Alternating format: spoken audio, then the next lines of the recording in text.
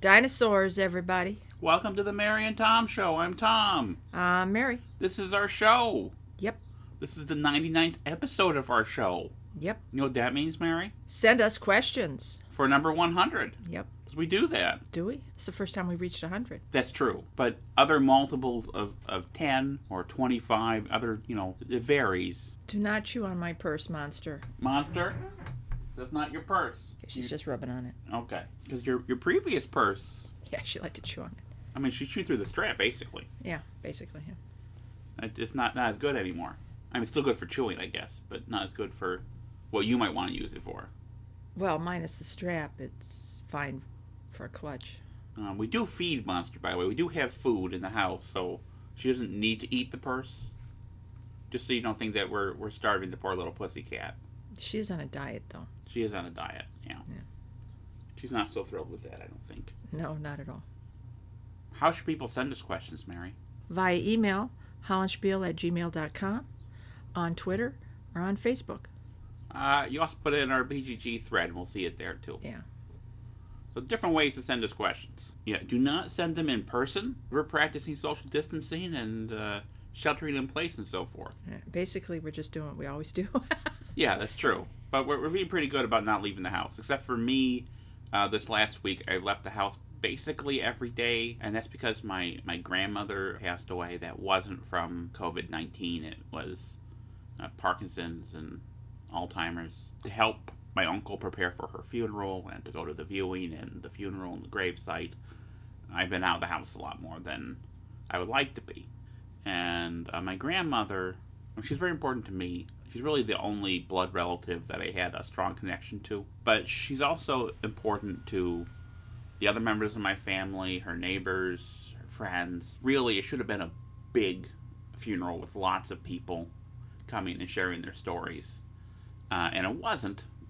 Because of what's going on, we were limited to 10 people. So it was just my 2 uncles and her 8 grandchildren, including myself. My mother did not make the cut, which she wasn't super happy about. She wouldn't have come anyway. No. So it was really strange just being these 10 people sitting apart from each other with masks on. And then when it came time to go to the gravesite, 3 people from the family could be present as she was being laid to rest. We had to be 50 feet away, and it was all done with machines. Felt kind of impersonal in a way.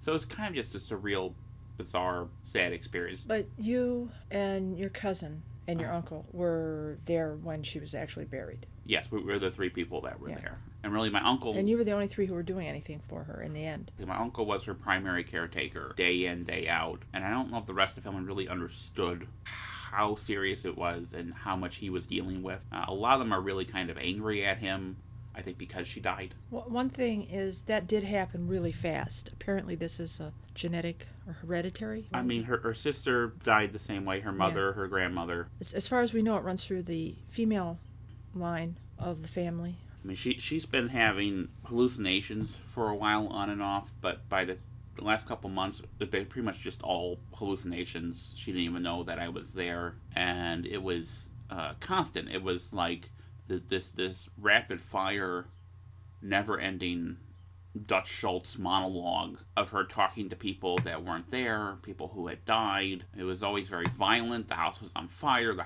walls were crashing in. She told me that I had been stabbed to death, and she felt sorry for Mary. She told me I'd been thrown into a thresher. She felt sorry for Mary. And I'm right there. I'm not stabbed. I'm not in a thresher. And I only experienced that for a few hours at a time, or a few days at a time. My uncle was going through that constant. Every minute of every day. The other members of the family who didn't really help out the way I did or my cousin did would come in for a few minutes, not really see what was going on. Anyway, that whole situation sucks. The COVID made it worse as far as our ability to celebrate her life and lay her to rest. Because the other thing is that a lot of family members were blaming him for the restrictions on the funeral. And, he's not responsible for that. He's doing the best he can under these very difficult circumstances. He did a lot for her. So moving on to some company business, we have a few updates. So as people know, we are not releasing a game in April because the games we had on docket are games that require cards or wood bits, which our suppliers for those two things are not operational right now. Now, I want to be clear, the only reason why we're still able to ship games is because our remaining vendor, Blue Panther, which handles everything that's not cards or wood bits, he is able to operate out of his home. So no one is going into work. No one is violating the shelter in place. We're taking that very seriously as a business and as people. Now, we do have still some cards and some wood bits in inventory, and that allows us to fulfill some games while we have supplies. Once the supplies run out, we won't be able to fulfill orders for those games until things normalize and our card printers back up and running and our the wood big bit thing, suppliers back up and running. The big thing I think right now would be the cards. Yeah, because we still got a bunch of wood bits. Because we have wood bits, so we can supply lines. Mm-hmm. We can continue doing the ones that just have wood bits for quite a while. Cards, however, that's going to depend on our card printer. They're under mandatory closure the 20th of April. We'll see if they can... I'm assuming that's been extended by now. Yeah, probably. And, if need be, we'll move some stuff around in our schedule.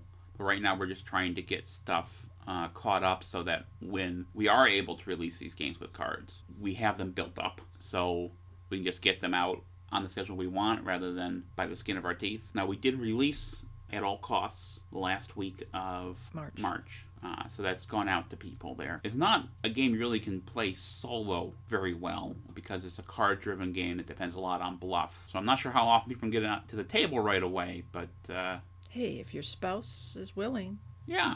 We're also trying to get caught up on PMPs. Hades has already gone up on Wargame Vault, and I'm finishing up Matchlock now. I finished Streets of Shadows book, and I think we're completely done with that, aren't we? Yep. So as soon as we're able to print cards, we'll be able to release that game. And I'm going to start working on Dino TB. Yes! She's very excited about this. Yep, sure am. This is probably the game you've been looking forward to more than... This is the most important game in history and prehistory. Now, apparently we're working on another dinosaur game. You want to call Dinosaur Gauge. Yes, Dino Gauge. Dinosaur Gauge. Dinosaur Gauge. I just short as Dino Gauge. It is not related necessarily to Irish Gauge or Iberian Gauge or Dual Gauge. Yes, it is. It's not the same system. We don't know what it is exactly yet, other than it's going to be a pick up and devour game. Yes, pick up and devour. So we'll be working on that, and we will figure it out together, and that'll be a fun time, I think. Yes. I don't know if we'll be out until like 2022. No. Because we want to make sure it's good. You gotta really put in the hours there. It's so long. Well, how long did you wait for Dinosaur Table Battle? Since 2017. Okay, that's like, what, 3 years? That was forever. Okay. So, this you're waiting like 2 years? That's an improvement, babe. Speaking of dual gauge, I have been testing that on Tabletop Simulator. I was doing testing on it before this whole virus thing with some local groups and whatnot, and planning to do some testing at conventions. And obviously we don't have local groups meeting right now. We don't have conventions, so I ended up getting on Tabletop Simulator. I tried briefly to make a module myself and found out I can't do that. Scott Peltz from the Phasing Player was kind enough to make a module for that, and that's allowed me to get quite a few tests in this past week, mostly on the past 2 weeks actually, mostly on the Portugal map, which is more the introductory map, and then I'll move people over to the Austria map. Thank you, Scott. Yes, thank you. The great thing about that is I need to have the microphone and headset on to run people through it. Apparently, I've been informed that I'm louder than I think I am, and it's... By anyone other than me? No, just you. I sit a few feet away from you, Tom. You are incredibly loud. I'm trying not to be. So I don't get any work done when you're... I have my earphones on and music blasting, and I can hear everything. I'm sorry about that. Oh, that's okay. Speaking of me talking a lot...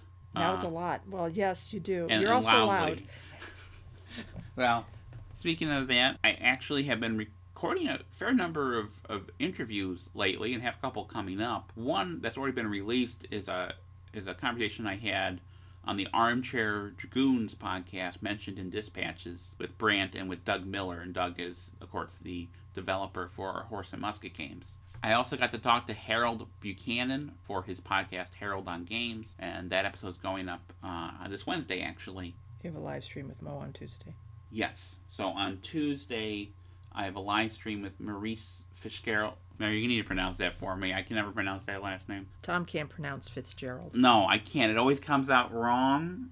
Like, I get the G wrong for some reason, and I see it in my brain. I hear it coming, and Babe, I always get it wrong. It's okay. I got it for you. I've got Thank your you. back, okay? You got my back. Yeah, I appreciate that. So I'm talking with Mo and with one or two other guys. It's like a big kind of party thing. I forget what it's called. Something, whiskey's in the title. So I assume that they're consuming whiskey. I will be sober, so there might be an interesting dynamic there. I'm not sure. I also have an interview that I'm recording on Thursday, being interviewed by Dan Thoreau from Space-Biff, but I'm not sure when that will be up exactly. Speaking of which, Space-Biff did just post a podcast interview with the designer of Meltwater, Aaron Lee Escobedo, and that was fun. Listen to that. It was, I mean, it's definitely Aaron being Aaron. She seems like she's a lot of fun. She was a lot of fun on the interview, too. I gotta say, I enjoy these interviews a lot more than the job interviews that I had. I was bad at interviews. Yep. I remember one time the lady asked me, how are your oral communication skills? And I said, I have excellent oral communication skills. And she said, what would be an example of that? And I was like, oh man. I was like, I am excellent at communicating things orally. I did not get that job. Interviews are always like a test to me, and I always froze on tests. I never tested well. Now, especially when I was in high school, like the last year and a half I was in high school after my father passed, I had a real bad attitude. Yep. About everything. I remember doing a multiple choice test where I decided, you know what, all the answers are A. So I just circled an A on the Scantron. And I turned it into the teacher, and she was like, I'm not going to grade this. You know, you're not even trying. I said, nope.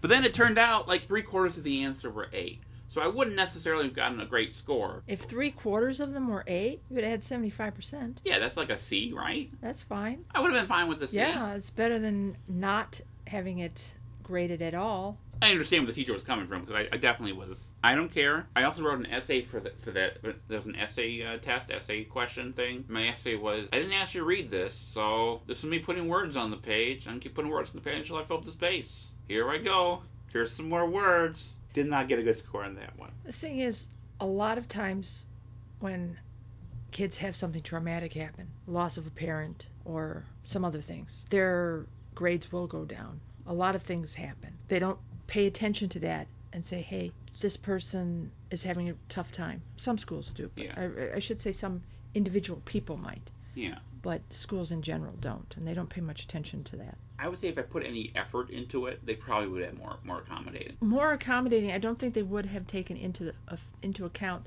the fact that your dad died. I think for a lot of them, it was just, hey, you're in my class, you should be doing this level, and you're not, so you're a screw up. That's probably right. There were some individuals, like you said, there were some individual teachers who gave me more leeway. Really, both that essay and that test I told you about, that was all in one class. And that one class where I put forth the least amount of effort, mostly because, I forgot this, I had already failed that class. Because there's a thing they do called an E or 0 for the day, where they just add an empty grade that screws up your average. So there might be 20 assignments, tests went out over the course of the year, and then instead of dividing by 20, they're dividing by 30 because they've added 10 E's for the day. I had over 60 E's for the day. I had a record, apparently, for smarting off. I shouldn't have smarted off, but at the same time, the teacher would say things that weren't true in the history class, and I'd be like, hey, that's not accurate. She did not like that. That was not her jam at all. So Never tell a teacher they're wrong. You know what high school needed? Dinosaurs. Dinosaurs, everybody.